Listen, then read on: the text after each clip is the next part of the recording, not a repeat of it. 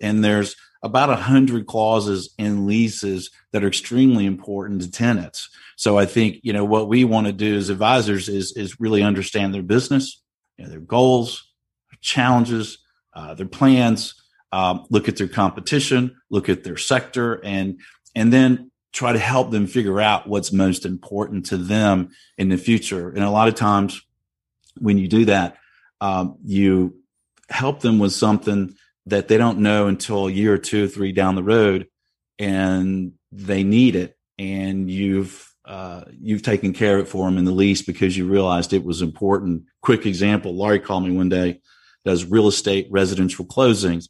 He said, Michael, quick question for you. Another residential real estate closing office opened in my center. My business went down 50% day one. My margins are 10%. He said, I'm losing money. I said, well, let me ask you a question. Look at your lease and see if you have a non-compete clause with that landlord for that business. He said, I'll check. He calls me back 15 minutes later. No, I don't have that. Then I asked him, I said, no, this is just a curiosity question. Who was your tenant rep when you did that lease? And this is what he actually said. I saved that money. They did it themselves, right? Oh, and most big law firms hire tenant reps. Okay.